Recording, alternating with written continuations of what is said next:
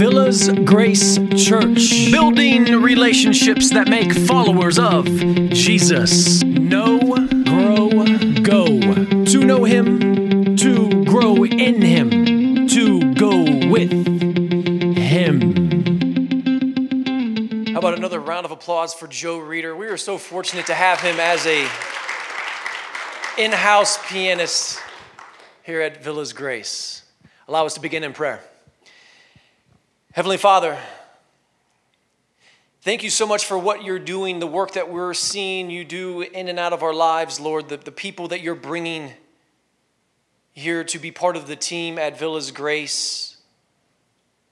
We're all partnering for the sake of the gospel. You are, Jesus, our common denominator, the reason why we're coming together. I pray that we can be a church, Lord, use us.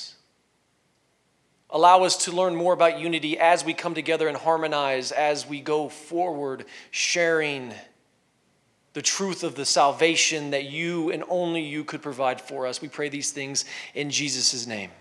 Amen.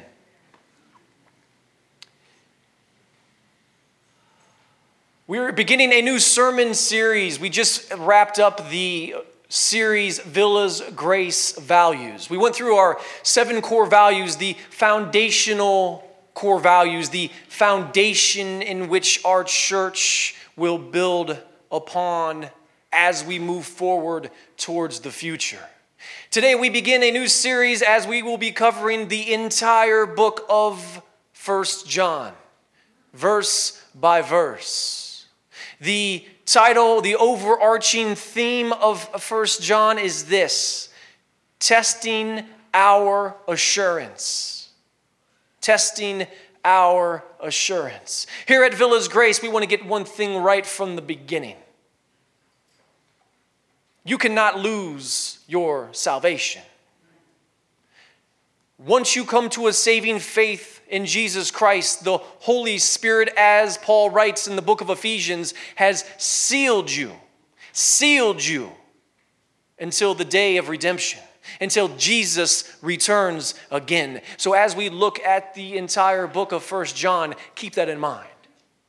Your salvation is guaranteed the moment you come to a saving faith in Jesus Christ. So when we look at the book of 1 John from here on out, remember, we're going to use this as a test to remind us. We will test what is written in 1 John to remind us of that assurance. And that's what this is all about. How about election years? We love them, don't we? Some of you are saying no already.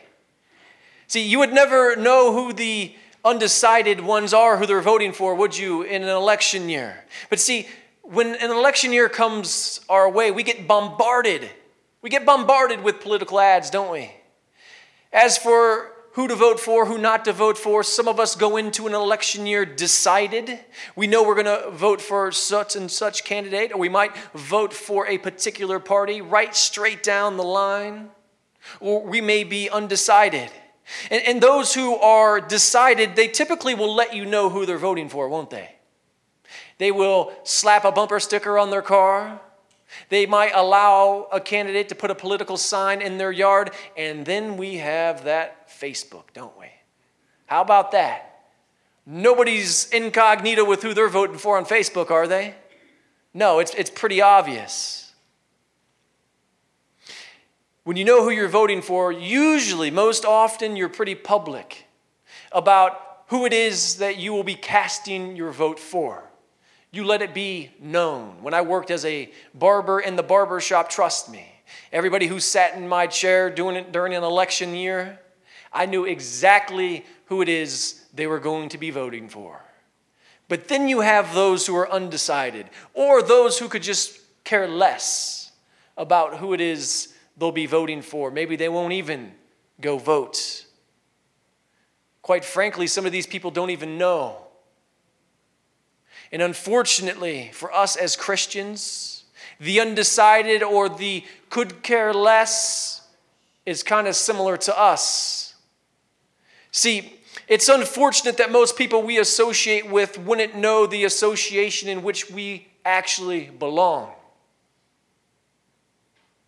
The association that we associate with, most outsiders wouldn't know, but it's unlike when somebody is so decided about their political party.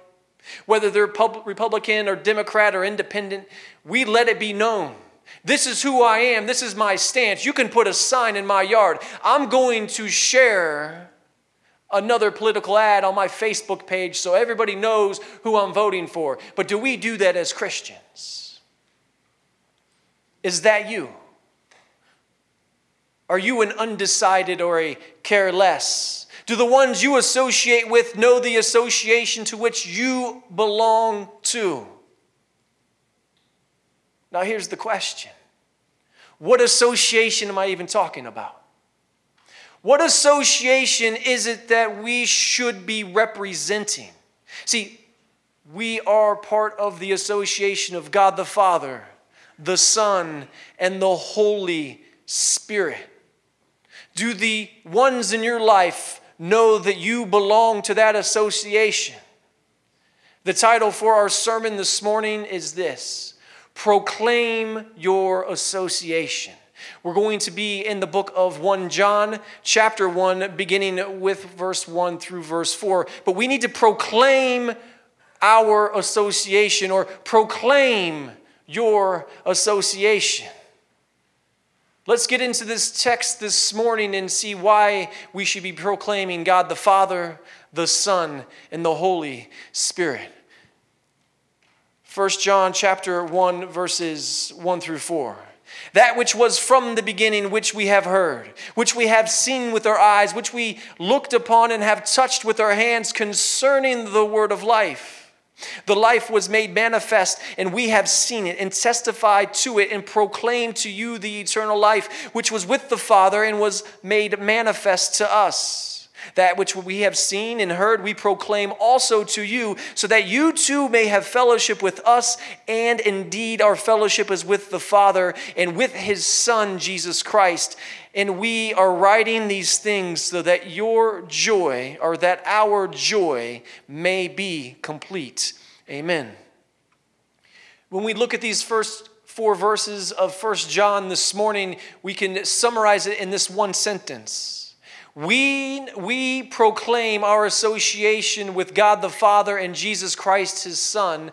Our joy is made complete. When we proclaim our association with God the Father and Jesus Christ, his Son, our joy is made complete. That statement begs a question. The question we're asking this morning is this: when we associate with God the Father and his Son, Jesus Christ, what are we proclaiming?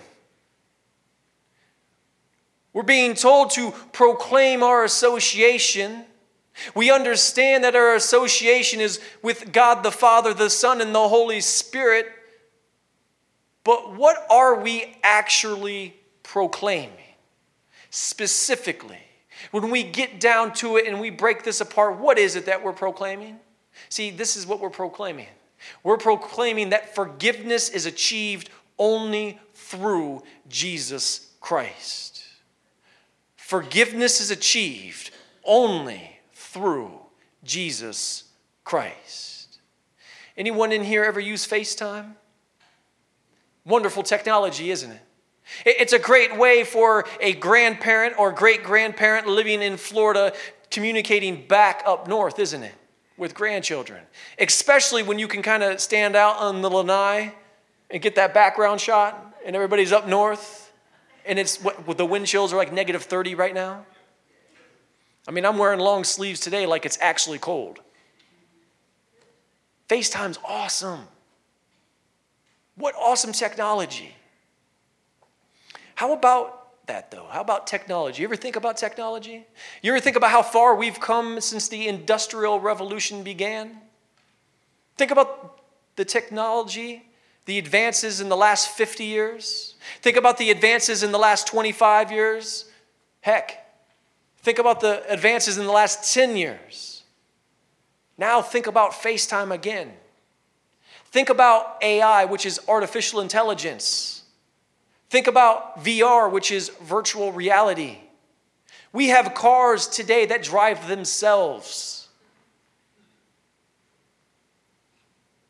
You cannot leave your house, put on a headset, and act like you're actually there when you never left your front door.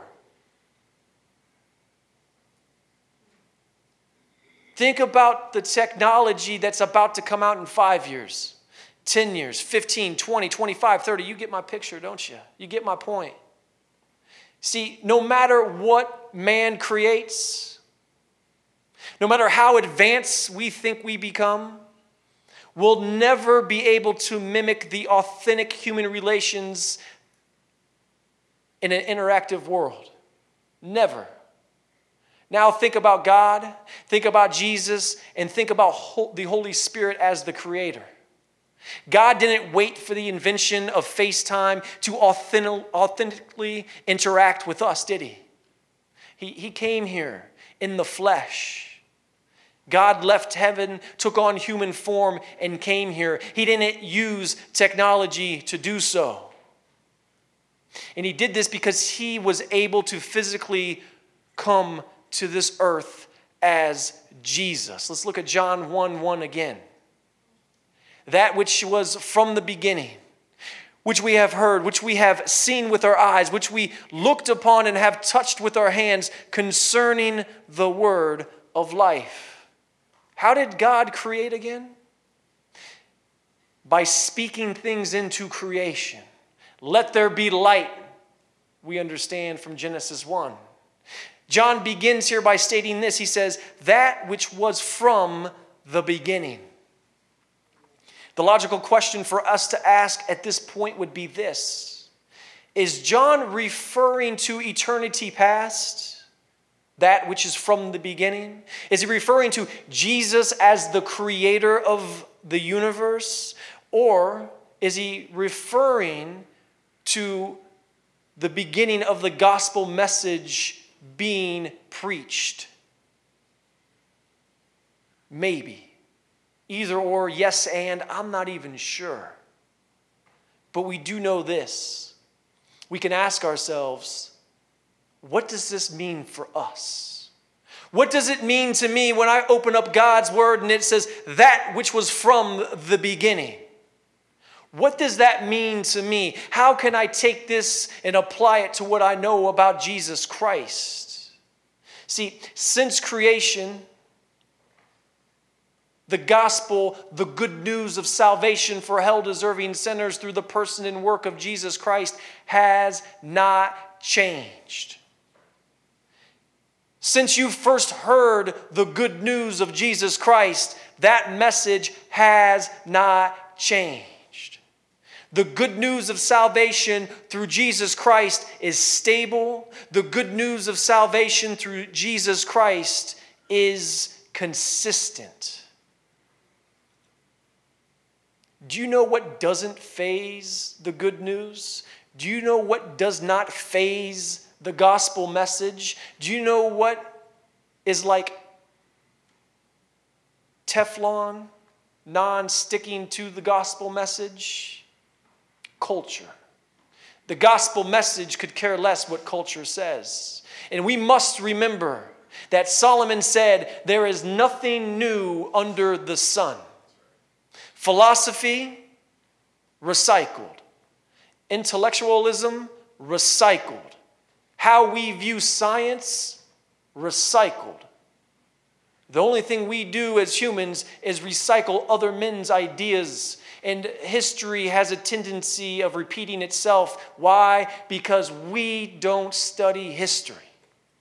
And when you don't know history, somebody can step right in who has and repeat something that worked in the past, and here you go, you have it again. And that's when we have to remember that Solomon said, there is nothing new under the sun. So speaking of technology, speaking of something like FaceTime, all technology attempts to mimic only what God can do.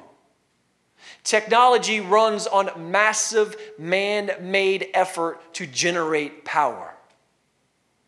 God generates and sustains his own. So think about FaceTime again. Now let's look where John writes this, which we have heard, which we have seen with our eyes, which we have looked upon and have touched with our hands concerning the word of life. Do you recognize who John is talking about? Do you see who he is speaking about right here? He's talking about nobody else other than Jesus. John heard Jesus. John saw Jesus. John looked upon Jesus. John touched Jesus. Why do you think it's so important that John emphasizes the fact that God came to earth in the form of a human? This first verse, he's making it abundantly clear that Jesus came as God, fully man and fully deity. He's making a point here. See, he's making this point because people then and people now teach otherwise. No matter what you have ever heard, no matter what you ever hear, Jesus is fully God and fully human. He is not spirit alone. How do we know this? You can't see, hear, or touch a spirit. If Jesus didn't come to earth as fully man and fully God, die on a cross, raise from the dead, then forgiveness wouldn't exist. Forgiveness through technology, no matter how advanced we think we get, would not exist. Jesus came, left heaven personally to do this, to accomplish this himself. Because he first loved. Because God first loved. He came personally to deliver forgiveness to us. And then think about technology again. I know most of you think technology is ruining our relationships. Jesus coming to hand deliver forgiveness to us personally is about as authentic as it gets. And this is why we're saying this morning, this is why we're summing these verses into this one main point. When we proclaim our association with God the Father and Jesus Christ, his Son, our joy is made complete. Our joy is not made complete through technology. There's nothing that man can do to push along or usher through joy. We're asking this question of the text. When we associate with God the Father and his Son Jesus Christ, what are we proclaiming? See, we're proclaiming that forgiveness is achieved only through Jesus Christ. Here's a little riddle for you. We're going to give you an illustration to look at. Who knows what this spells? Anybody want to take a guess? Does anybody want to say what this spells? Is anybody scared because you're in church this morning? I can't say that in church. H-E double hockey sticks. Is that church enough for us? Are we good with that? Is that okay? Can we say H-E double hockey sticks? We can say hell? We're going to say hell. But let's church it up. Let's say H-E double hockey sticks. A person who is unwilling to proclaim their association with God the Father, the Son, Jesus Christ, and the Holy Spirit, you know what they're really doing? If they're unwilling to proclaim that publicly, do you know what they're really saying non-verbally to everybody else that they come across? They may not say it, but they're basically saying it without saying it. See, if you're unwilling to proclaim your association, if you're unwilling to live out the fact that you are combined, connected to God the Father, the Son, and the Holy Spirit, you're telling everybody else to go to H-E double hockey sticks. Are you communicating this nonverbal to those who God has placed in your life? Do you not look at everybody in your life and think, hey, this is an opportunity for me to share my association, to share this forgiveness only found in Jesus? what would most of the associates in your life say about your association? Who would your wife say your main association is with? Who would your children say your main association is with? Your grandchildren, your great-grandchildren. If we asked them, would they say, oh yeah, my dad, my grandfather, my grandma, my mom, my aunt, my uncle, whoever it may be, their main association is with God, the Son, and the Holy Spirit. The Father, the Son, and the Holy Spirit. Let's look at 1 John, verses 2 through 4 again, chapter 1. The life was made manifest, and we have seen it, and testified to it, and proclaimed to you the eternal life which was with the Father and was made manifest to us. That which we have seen and have heard, we proclaim also to you, so that you too may have fellowship with us. And indeed, our fellowship is with the Father and with his Son, Jesus Christ. And we are writing these things so that our joy may be complete. See, again, in the first part of verse 2, John is repeating the fact that Jesus physically walked this earth as God. John was writing to counter false teaching of his day. But false teaching then and false teaching now is no different. The world doesn't deny the existence of Jesus. That's not the problem. The world denies his true physical being. The world denies the fact that Jesus is God. Do you see what John is saying? Do you see what he's proclaiming, not only to his audience of his day, but what he's still proclaiming to us in this consistent, stable gospel message? He's saying this: I've seen and touched and heard him, and you haven't. I'm an eyewitness. How do we know that Jesus is equal with God? Because we've been saying that already. Jesus is God. How do we know that Jesus is equal with God? Look at the end of verse 2 where it says, which was with the Father and was made manifest to us. That's how we know. That makes Jesus equal to God. Now, the Holy Spirit is not mentioned in this verse, but the same is true for him. Church, this is our association.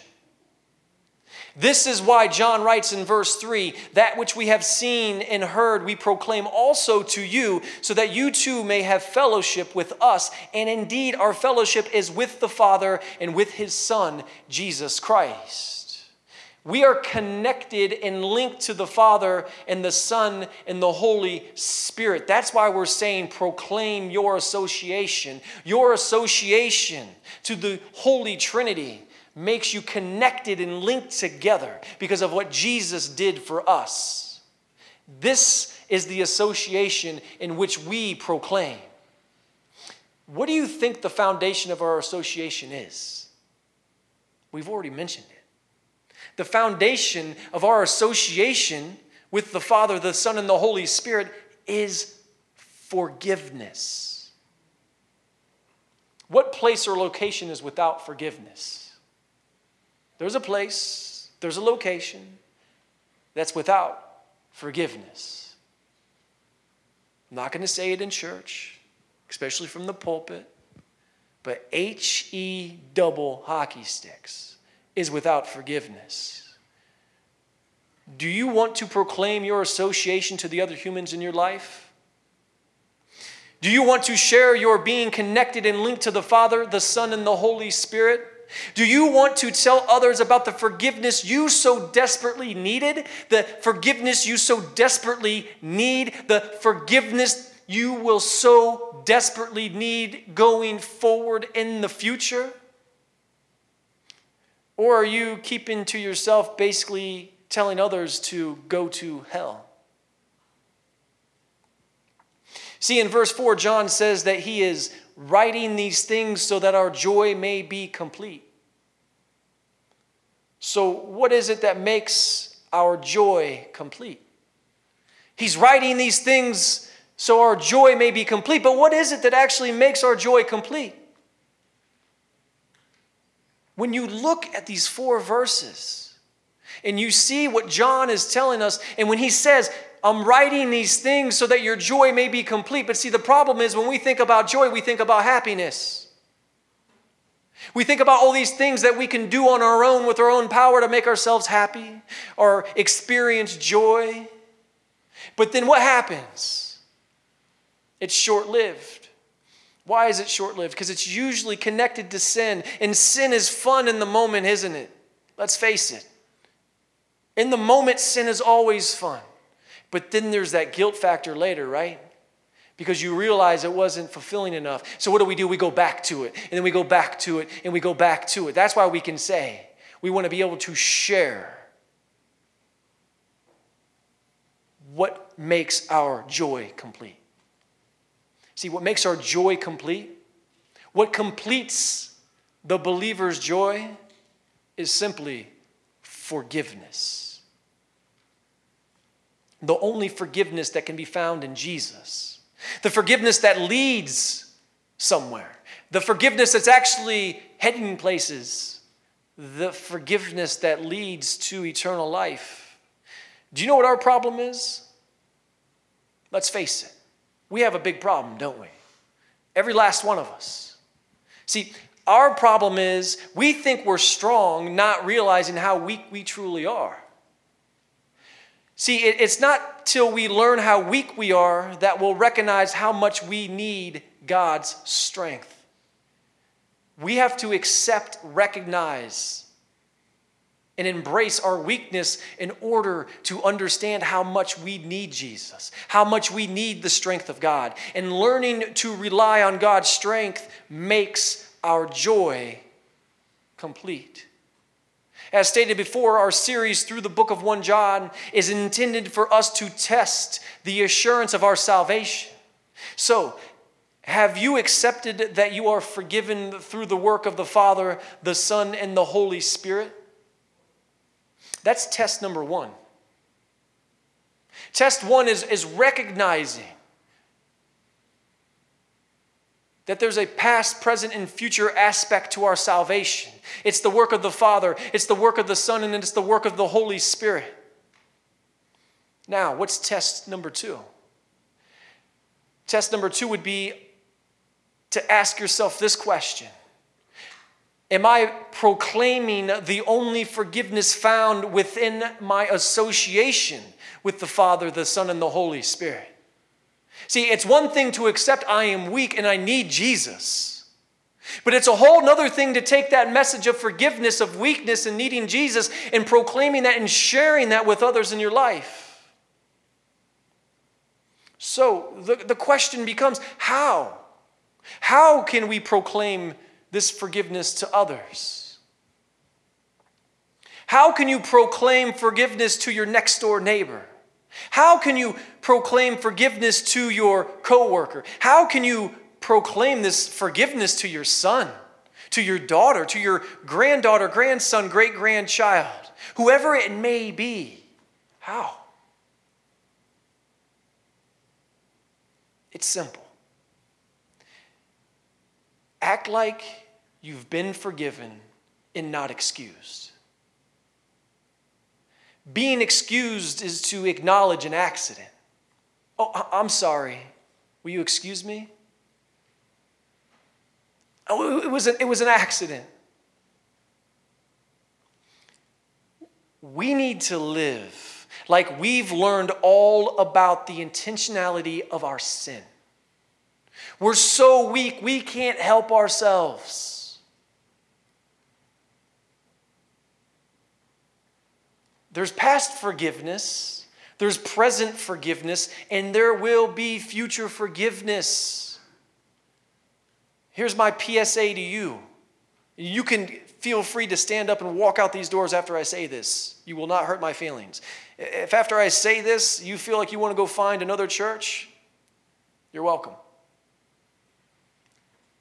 I will sin against you. I'm going to get that out right now. I will sin against you. But don't hold me accountable for that. Hold me accountable for how I respond when that is brought to my attention. Do I treat it like I'm learning to turn away from that sin? Am I learning from that sin? Am I treating my sin like I've been forgiven in the past? I know I need Jesus still currently, and I know I'm going to need him going forward. Why? Because I'm weaker than what I think. In my head, I think I'm pretty strong. But in my heart, I know the truth. I'm sinful. And I still long for the day that I can take off this sin suit. But in the meantime, we need to act like we've been forgiven. Why? Because our sinfulness is intentional. Don't live your Christian life like it was an accident. Don't live like you're saying, excuse me. Admit your sinfulness. It's the best way that we can highlight our need for Jesus. We need to live like we're learning about that intentionality. We need to live like we're all about learning how not to sin by turning away from sin, knowing that we probably will sin again. Living our life like we know that there is sin that the Holy Spirit has yet to convict us of because it would crush us. We're not mature enough as believers to be convicted of that sin. Not one of us has arrived yet. Every last one of us still needs Jesus and still will need him for all of eternity. This is the past, present, and future aspect of our salvation. This is our hope, church. This is the lifestyle that leads to the assurance of salvation. You can be assured that you are saved when you know and recognize situations in your life that you actually needed Jesus to go through that situation and yet you didn't lean upon him. Or maybe you did lean upon him and you only got through it because you did. When your mentality is thinking like that, you can be assured that your salvation is secure. And nobody can come to you and say, well, I think you could lose that. If there's a past, present, and future aspect to our forgiveness, how can you lose your salvation? Do you think Jesus stopped working? Do you think the Holy Spirit's sitting idle in your heart? No. We all need forgiveness. We all need to live our lives for others to see that we need forgiveness. And you can feel free to go tell your friends that your pastor said he will sin against you. I apologize. But when I do, I better ask for forgiveness and not say, excuse me, that was an accident. No, it was intentional. Whether I want to admit it, whether I like it or not. Why? Because I need forgiveness for my sin. How can you deal with the present and future forgiveness if you haven't allowed Jesus to forgive your past? That might be a question some of you are asking. Some of us here have some things that we did in the past that we're still not allowing Jesus to forgive. He has forgiven that sin, but yet you're still stuck on that. And when that happens, you can't focus on the present. You can't grow in the now, and you're not prepared to grow in the future.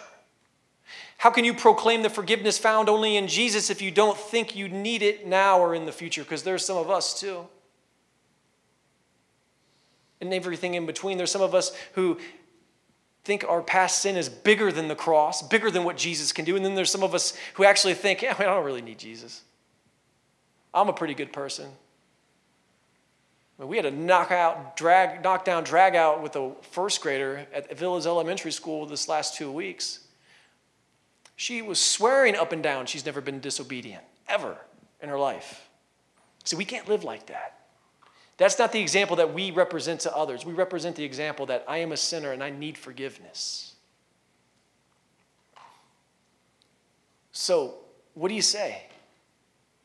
When you hear what John is saying, getting us warmed up to tackle the rest of the first book of 1 John, what do you say?